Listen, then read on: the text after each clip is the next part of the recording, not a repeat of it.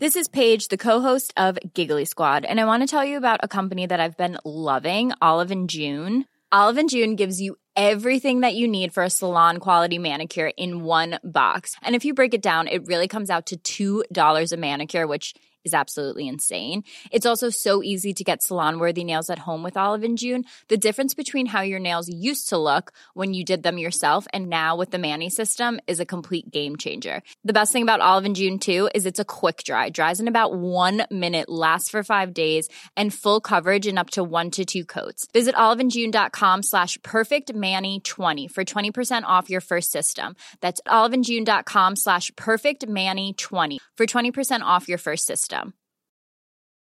This Mother's Day, celebrate the extraordinary women in your life with a heartfelt gift from Blue Nile. Whether it's for your mom, a mother figure, or yourself as a mom, find that perfect piece to express your love and appreciation. Explore Blue Nile's exquisite pearls and mesmerizing gemstones that she's sure to love. Enjoy fast shipping options like guaranteed free shipping and returns. Make this Mother's Day unforgettable with a piece from Blue Nile. Right now, get up to 50% off at BlueNile.com. That's BlueNile.com. There's never been a faster or easier way to start your weight loss journey than with PlushCare.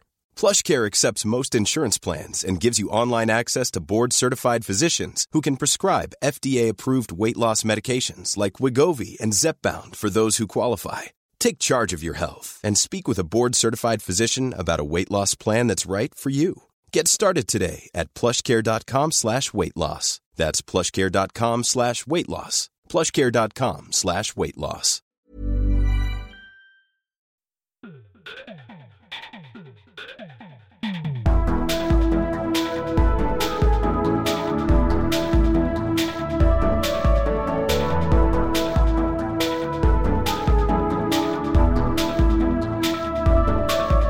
Hei og velkommen til en ny episode av Liberaleren podcast med meg Klaus denne gangen alene. Ole fortsatt på reisefot, men jeg skal ta og slå på tråden til Per Sandberg. Per jo da mange år nestleder I Fremskrittspartiet, men gjorde da som kjent for veldig mange da et trekk og flyttet seg over til liberalistene I fjor. Per har vært stortingskandidat for FrP I masse år, og ikke minst så Per nå første kandidat blant annet for liberalistene I Oslo og flere andre plasser. Så jeg tenkte jeg skulle ha et åpenhjertig og fint intervju med Per, og ja, håper dere nyter det, så vent litt her, skal jeg slå på tråden til Per. Ja, da har vi slått på tråden til Per ut I skogen. Du finner roen der, Per. Ja, det fint, det ikke det? Ja, da, noen ganger så må man bare tømme hodet. Og da det greit å ta seg ut litt I skogen, selv om at været jækla varierende. Så det skikkelig godt å få litt frisk luft og lytte litt til fuglene og sånne ting. Så da lader man litt batteri, og så man enda bedre til å kjøre på I valgkamp. Ja. Nei, apropos valgkamp, og for øvrig helt enig med deg, naturen noe av det vakreste vi har her I Norge, og bør brukes oftere, uten tvil. Det har vært mye oppmerksomhet rundt liberalistene nå I de siste dagene, og Per Sandberg for all del, blant annet fordi liberalistene har fått en veldig flott donasjon fra Jon Willoch fra utlandet, så det blir også selvfølgelig litt oppstyr. 560 000 så langt. Det flott at det blir så mye fokus rundt partiet. Hva kan man oppnå med denne summen, Per, spesielt I Oslo med det på topp? Hva kan man oppnå med det her? Ja, først og fremst vil jeg si takk til Willoch, og at det noen som tør å stå fram og støtte liberalistene, for det trenger vi, ikke bare vi, men hele den norske politiske debatten har jo behov for at liberalistene deltar. Ja. Og det ser vi ikke minst nå på den generelle valgkampen, der at de etablerte partiene slåss mot hverandre på bare bagateller, mens de store tankene og de store politiske retningene totalt fraværende. Så for oss I Oslo med over 500 000, så formålet å nå ut til enda flere, først og fremst, for å få tilkjenne at partiet eksisterer. Og så må jeg si at jeg jo veldig glad for at flere nå I liberalistene har pressedekning. Sakte, men sikkert, så vil folk mer og mer oppdage at de eksisterer, og finne oss som et godt alternativ til Østen. Ja, nei, jeg vil si at det faktisk en fantastisk ting der, selvfølgelig det penger alltid fantastisk, men vi gjorde jo en sånn fra Opinion, en undersøkelse for noen måneder siden, og kanskje i fjor, at egentlig så det bare 40% av de norske velgerne som kjenner til liberalistene, så en sånn her donasjon i Oslo vil jo kunne øke den anerkjennelsen uten tvil. Ja da, og det at flere og flere står frem og gir sin støtte til liberalistene, det vet vi erfaringsmessig, det vil gi oss også mer troverdighet. Og så liberalistene et alternativ da, som meget troverdig ellers også, fordi at vi har ingen særinteresse. Vi et parti som ganske enkelt å representere. For det handler bare om prinsipper, og prinsippet mer frihet. Og ikke minst en frihet fra den staten som har snart tatt kvelertak på enkeltmennesker og næringsliv i dette landet.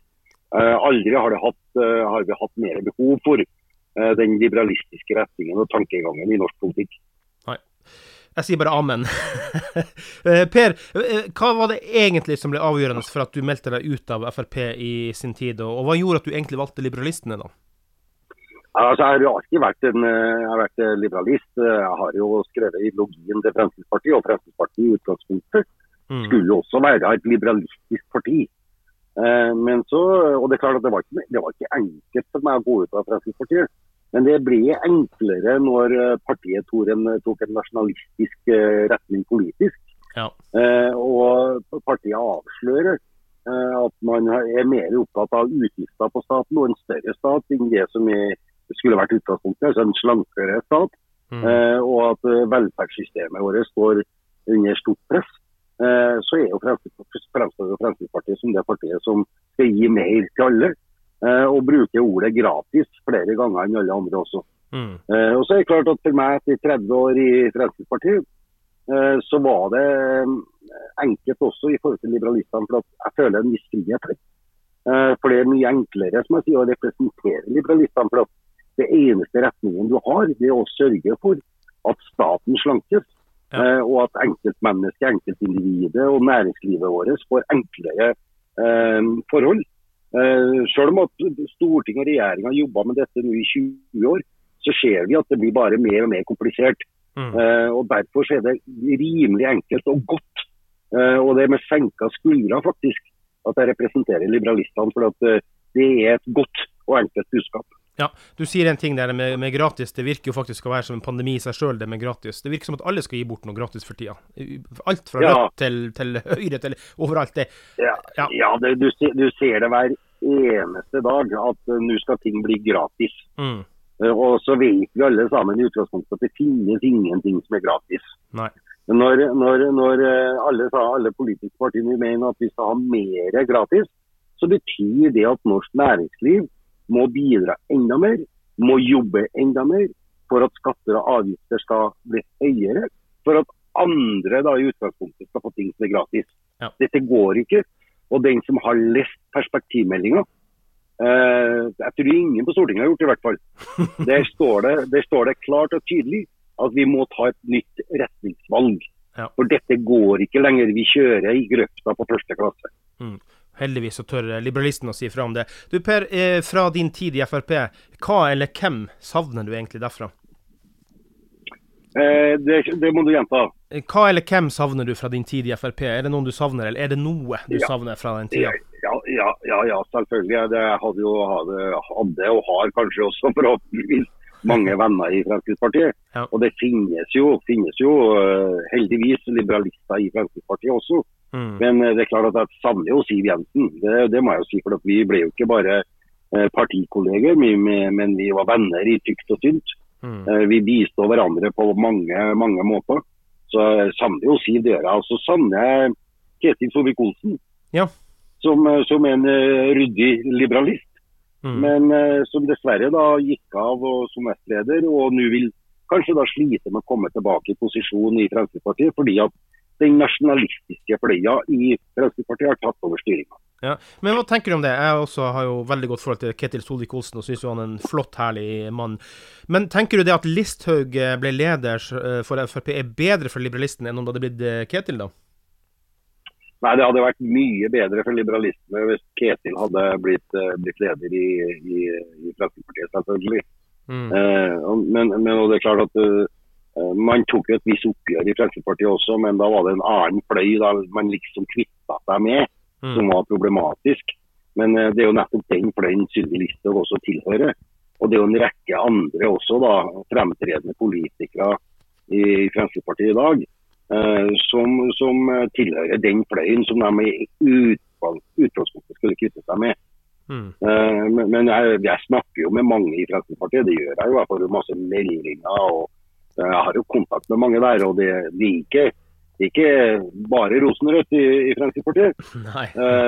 Men det er klart at Fremskrittspartiet trengs også i norsk politikk, fordi at for en motvekt imot alt det andre, ikke sant?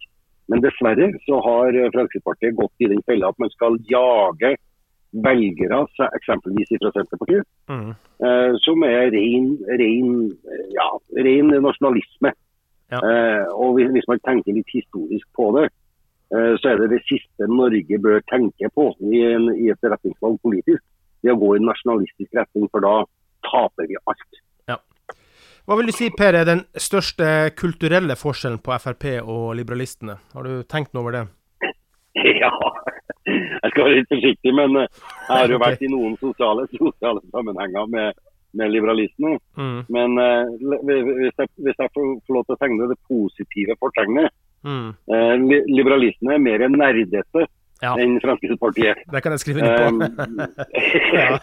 men det med positivt fortegn, fordi at tanken grunnleggende i liberalistene. Og det er jo veldig flott også fordi at du vil unngå konflikter. For alle liberalistene har felles retning og felles mål. I motsetning til Fremskrittspartiet da, som kanskje har 2 og 3 fløyer. Men litt nerdete og litt manko på humor, kanskje. Men der kan du, Per, hjelpe litt til. Nemlig.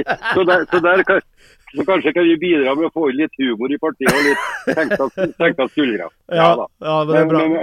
Men så det også meget høyt kunnskapsnivå i liberalistene. Det har jeg jo registrert, særlig når det gjelder sosiale medier og den type ting. Der mener jeg liberalistene best. Og der har vi mye å gå på i forhold til å drive markedsføring av valgkamp også. Apropos, jeg bare så en artikkel om Scotsman, daglig leder på Scotsman, og de flotteste gjestene han fikk, det var trøndere og nordlendinger, for da var det god stemning og godt liv. Ja, dette har jeg registrert selv. Derfor så var jeg fast stamkunde på Scotsman. Ja, det er bra. Per, hvis du hadde kommet på ting igjen nå, personlig så tenker jeg da, og nå vil ikke jeg virke negativ, men personlig så tenker jeg at dette valget handler om å bygge liberalistene stor i anerkjennelse, men også i stemme. Fordi at selv om ikke vi enige i partiløsninger med stemmestøtte og sånn, så må vi jo delta i den grinda som der da. Men hvis du hadde kommet på ting igjen, hva hadde blitt din første kampsak? Nei, altså nå har jeg vært utenfor den politiske bobla i 3 år.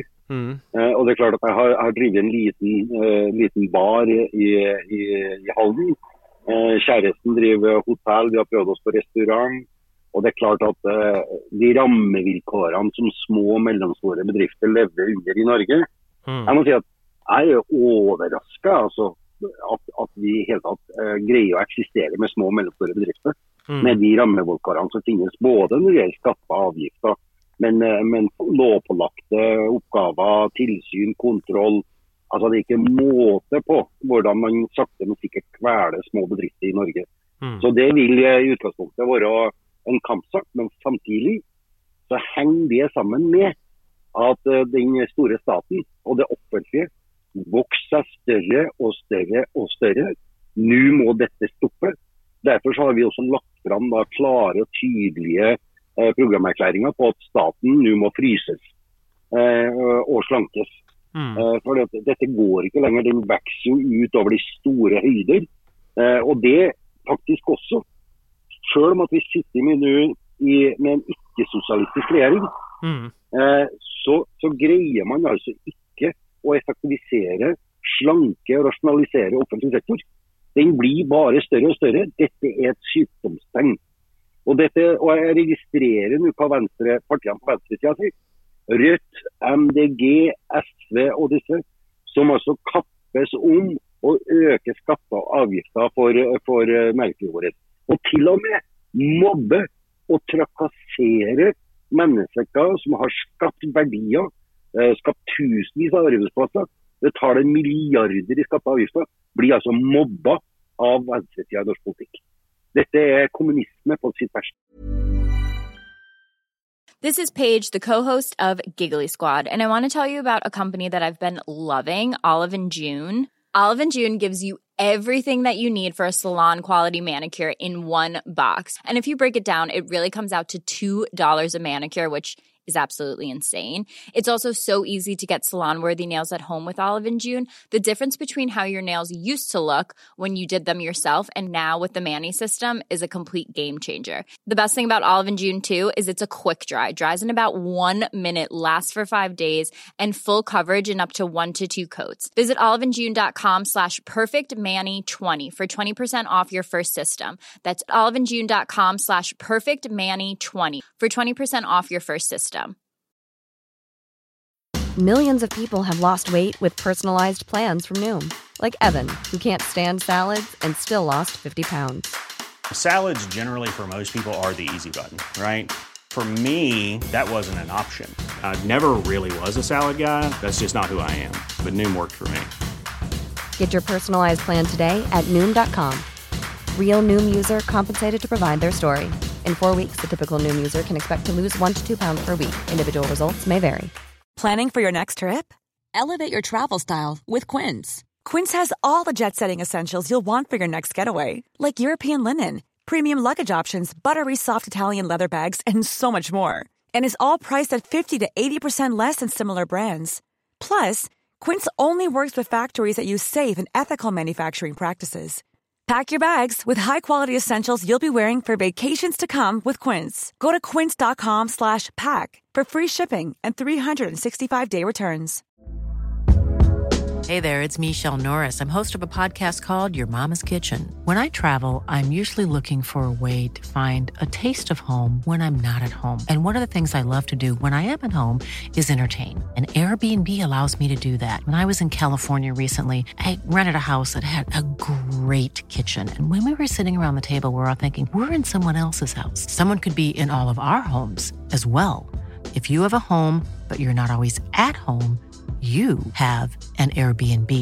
Your home might be worth more than you think. Find out how much at airbnb.com/host. Millions of people have lost weight with personalized plans from Noom. Like Evan, who can't stand salads and still lost 50 pounds. Salads generally for most people are the easy button, right? For me, that wasn't an option. I never really was a salad guy. That's just not who I am. But Noom worked for me. Get your personalized plan today at Noom.com. Real Noom user compensated to provide their story. In 4 weeks, the typical Noom user can expect to lose 1 to 2 pounds per week. Individual results may vary. Per, dersom du hadde vært statsminister, hva hadde vært ditt største fokus da? Det det samme, eller hadde du liksom sett på noen større bilder? Ja, men som statsminister så har du en større overordnet ordre også. Men en statsminister, jeg synes Erna Solberg, all ros til hun, en kapasitet uten like. Men en statsminister skal se alle. Ja. En statsminister må se alle enkeltindivider, det lille bedriften, konsernet, nasjonens forhold til andre land. Altså alt dette. Men som statsminister så vil jeg nok ha fokusert på å få sett alle. Hørt alle. For det så mange i dag som blir altså sett i skyggen og ikke blir hørt og blir glemt, og som kanskje heller ikke med på den store klagesangen. De som står først i køen for å klage, det godt etablerte mennesker, og det godt etablerte organisasjoner som roper høyest, og som får da særvilkår fra det offentlige. Per, hva vil du si til de liberalistene som da kanskje litt skeptisk til din overgang fra FrP og tenker at du ikke liberal nok? Hva vil du si til dem for å roe dem ned? Nei, men altså, heldigvis så er vi jo sånn at vi har jo ulike nivå på liberalisme. Men det klart at men jeg tror ikke jeg står tilbake for gjennomsnittet i liberalistene når det gjelder den liberale retningen. Nei. Altså, dette har vært en tråd i min politiske karriere hele veien. Men det klart at det finnes sikkert noen som har ekstreme tanker i forhold til liberalismen. Og der kanskje ikke jeg da. Men altså dette med at vi skal fri oss fra staten, at enkeltindividet skal få mer ansvar, ta mer ansvar, lavere skatter og avgifter som kan frigjøre deg i mye større grad. Der har jeg alltid vært, og det har blitt forsterket. For nå, som jeg sa tidligere, det er mye lettere det med senket skuldre nå, at jeg kan føre denne kampen på vegne av liberalister. Og en ting jeg hører innimellom, det er det her med altså dine kritikere om Iran og ditt forhold til Iran. Hva vil du si til dem? Ja, jeg vil bare si det at de må lete seg opp, og så får de ta seg en tur til Iran da. For bli med meg en tur til Iran. Jeg har på inn- og utpust siden jeg var i Iran første gangen som statsråd i 2016 på vegne av regjeringen. Det er mange som har glemt det. Noen trodde at jeg reiste på fritt grunnlag til Iran. Men i 2016 så reiste jeg altså til Iran med ordre fra regjeringen. Og det var for å hjelpe norsk næringsliv å skape kontakter i Iran. For Iran har 83 millioner mennesker. Det er et enormt marked når sanksjonene heves. Og så har de et styresett som jeg tar fullstendig avstand ifra. Mangel på demokrati, mangel på valgfrihet og slike ting. De har en straffelov som kanskje mange i Norge ville etterlyse, dette med dødsstraff for eksempel. Men folket, landet, maten, naturen er jo helt fantastisk.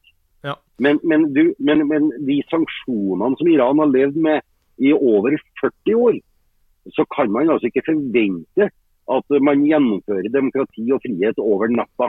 Men jeg er rimelig sikker på, så godt kjenner jeg Iran nå, at den dagen at sanksjonene heves, den dagen at Iran får lov til å være med på verdenshandelen, den dagen at resten av verden begynner å handle og har dialog og diplomati mot Iran, så vil det iranske folket raskere enn noensinne komme seg tilbake og kjempe for demokrati på en helt reell måte. Og raskere vil det også komme. De konservative kreftene i Iran er utdøende. Og derfor så må vi hjelpe da de nye generasjonene i Iran med å få fram demokrati. Og det er altså sånn, Iran er en av verdens yngste land. La oss bidra med å hjelpe dem til å få på demokrati. Og da må vi i hvert fall ikke drive og sanksjonere og boykotte landet.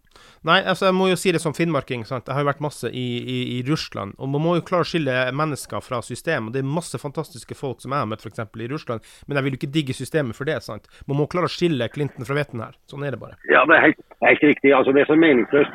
Jeg så jo også, det var en demonstrasjon på Utøya med AUF-ere som ville boykotte og sanksjonere Israel. Altså, hvor dum går han å være, altså? Hvis det er sånn at man ønsker å bistå palestinerne og Palestina, så er det verste man kan gjøre det å boykotte Israel. Det gir rammevilkårene for palestinerne enda verre. Dette vet jeg også litt om. Så det, altså alle sanksjoner, boykotter mot stater, enkeltland, det er bare en tapper, og det er folket. Ikke styresettet. Ikke den som styrer, de rammes aldri med sanksjoner og boykott. Det er folket. Apropos folket, det kom nylig ut en pressemelding fra liberalistene med nevnte Jon Willoch da, som har støttet igjen, bidratt med penger der og store ressurser på det her i et prosjekt rundt nullskatt. Hva kan du si om det? Ja, men dette er revolusjonerende, og jeg synes det er overraskende at ingen journalister i foreløpig har omtalt forslaget. For at, som jeg sier, hvis du leser perspektivmeldingen, og hvis du ser på de økonomiske fremtidsutsiktene for norsk økonomi, så må det gjøres noe helt nytt. Og hvis man tror og mener at olje og gass fases ut i 2050, 2060, 2070, så må man finne noe annet å leve av. Og da kan man ikke ha denne type beskatning som man har. Derfor så må inntektsskatten bort, og formuesskatten må bort. Dette vil medfører at I en 10-20-årsperiode så bruker vi en andel av de 13 000 milliardene vi har på bok. Men det for at vi skal skape vekst utover de neste 20, 30 og 40 år. Hvis vi fortsetter sånn nå, så tømmer vi oljefondet, fordi at velferdsmodellen vår vil bli så kostbar etter hvert. Så vil oljefondet tømmes uten at vi har nye bein å stå på når oljefondet tomt. Så dette et meget godt forslag. Og så vil det være sånn at når enkeltindivider som betaler skatter og avgifter får slippe inntektsskatten, og Norge altså så gjeldstynget at det er enormt. Forhåpentligvis så vil de fleste redusere gjelda si, og så vil man da igjen bruke resten av de frigjorte midlene til å skape ny vekst. Altså, jeg sier litt sånn med glimt I øyet, la oss skape flere røkkere og slike for folk. Hvis folk får mer penger, så vil de kanskje investere, kanskje satse selv, og så videre. Ja. Så dette et meget godt forslag, men jeg skjønner jo at de etablerte politiske partiene vil se på dette som useriøst, for de har aldri greid å tenke tanken selv. Nei. De økonomiske og finansmiljøene vil også se på dette med skyhet, men takk til Willoch og andre som har bidratt med å utarbeide dette forslaget, som fleksibelt og kan justeres. Ja. Vi på riktig vei med dette forslaget, og min erfaring I politikken at du skal skape noe konflikt. Ja, noen mener at det kontroversielt. Ja, det kontroversielt, men det helt nødvendig for å skape debatten. Ja. Men det ingen som tør å ta denne debatten. Nei, og det bra noen tør å stå for den. Du Per, kan du føle på en større politisk sult nå enn på lenge, I den forstand at du må på en måte kjempe mer for oppmerksomhet nå for et lite parti? Ja, vi må kjempe mer. Det ikke noe tvil om.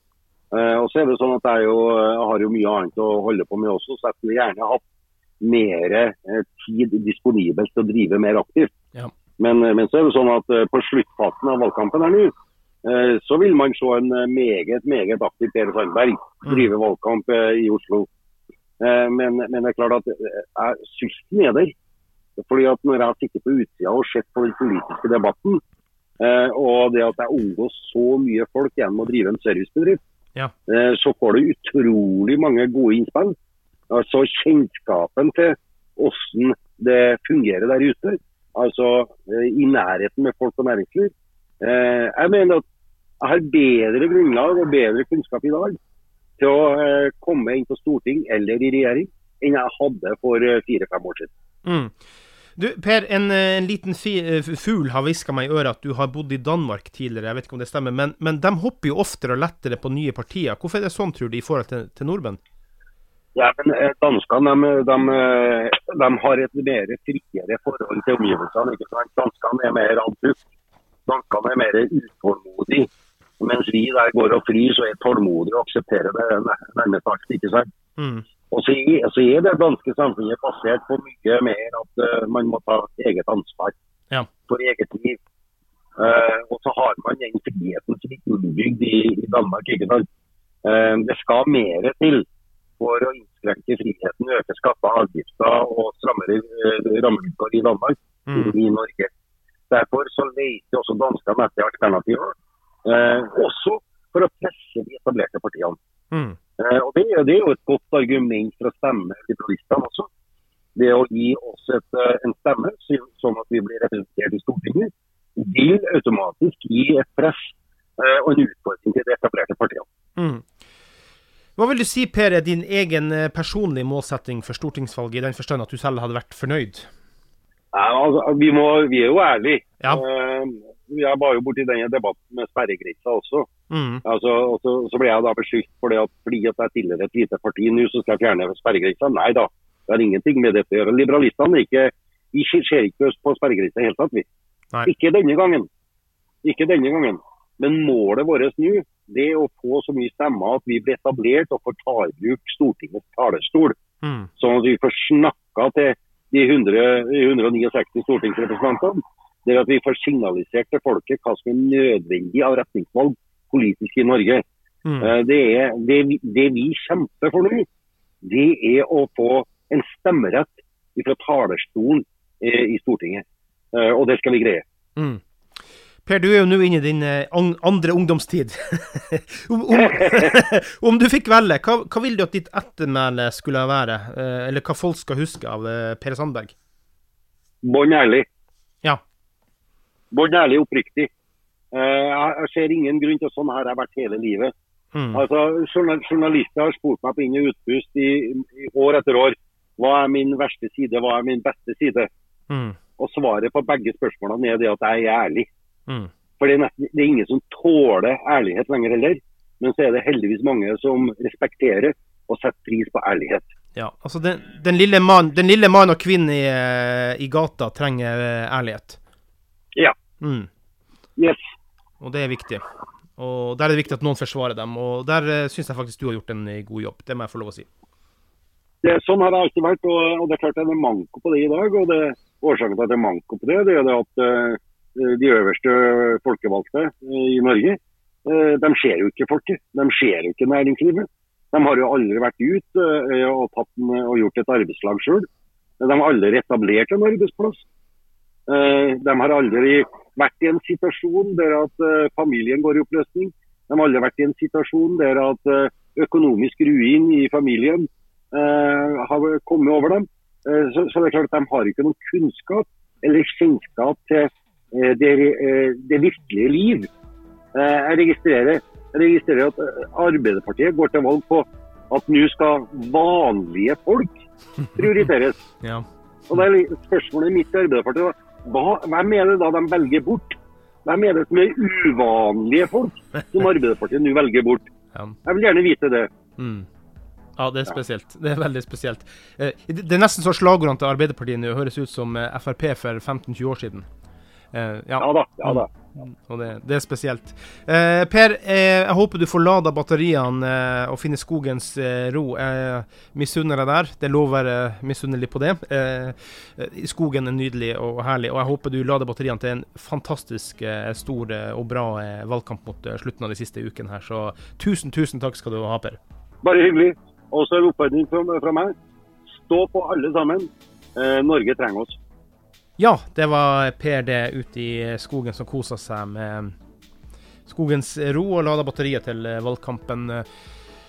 Og dere der ute, gode lyttere, tusen takk for at dere bidrar. Tusen takk folk som sender inn temaer og tilbakemeldinger til oss. Og fortsett med det.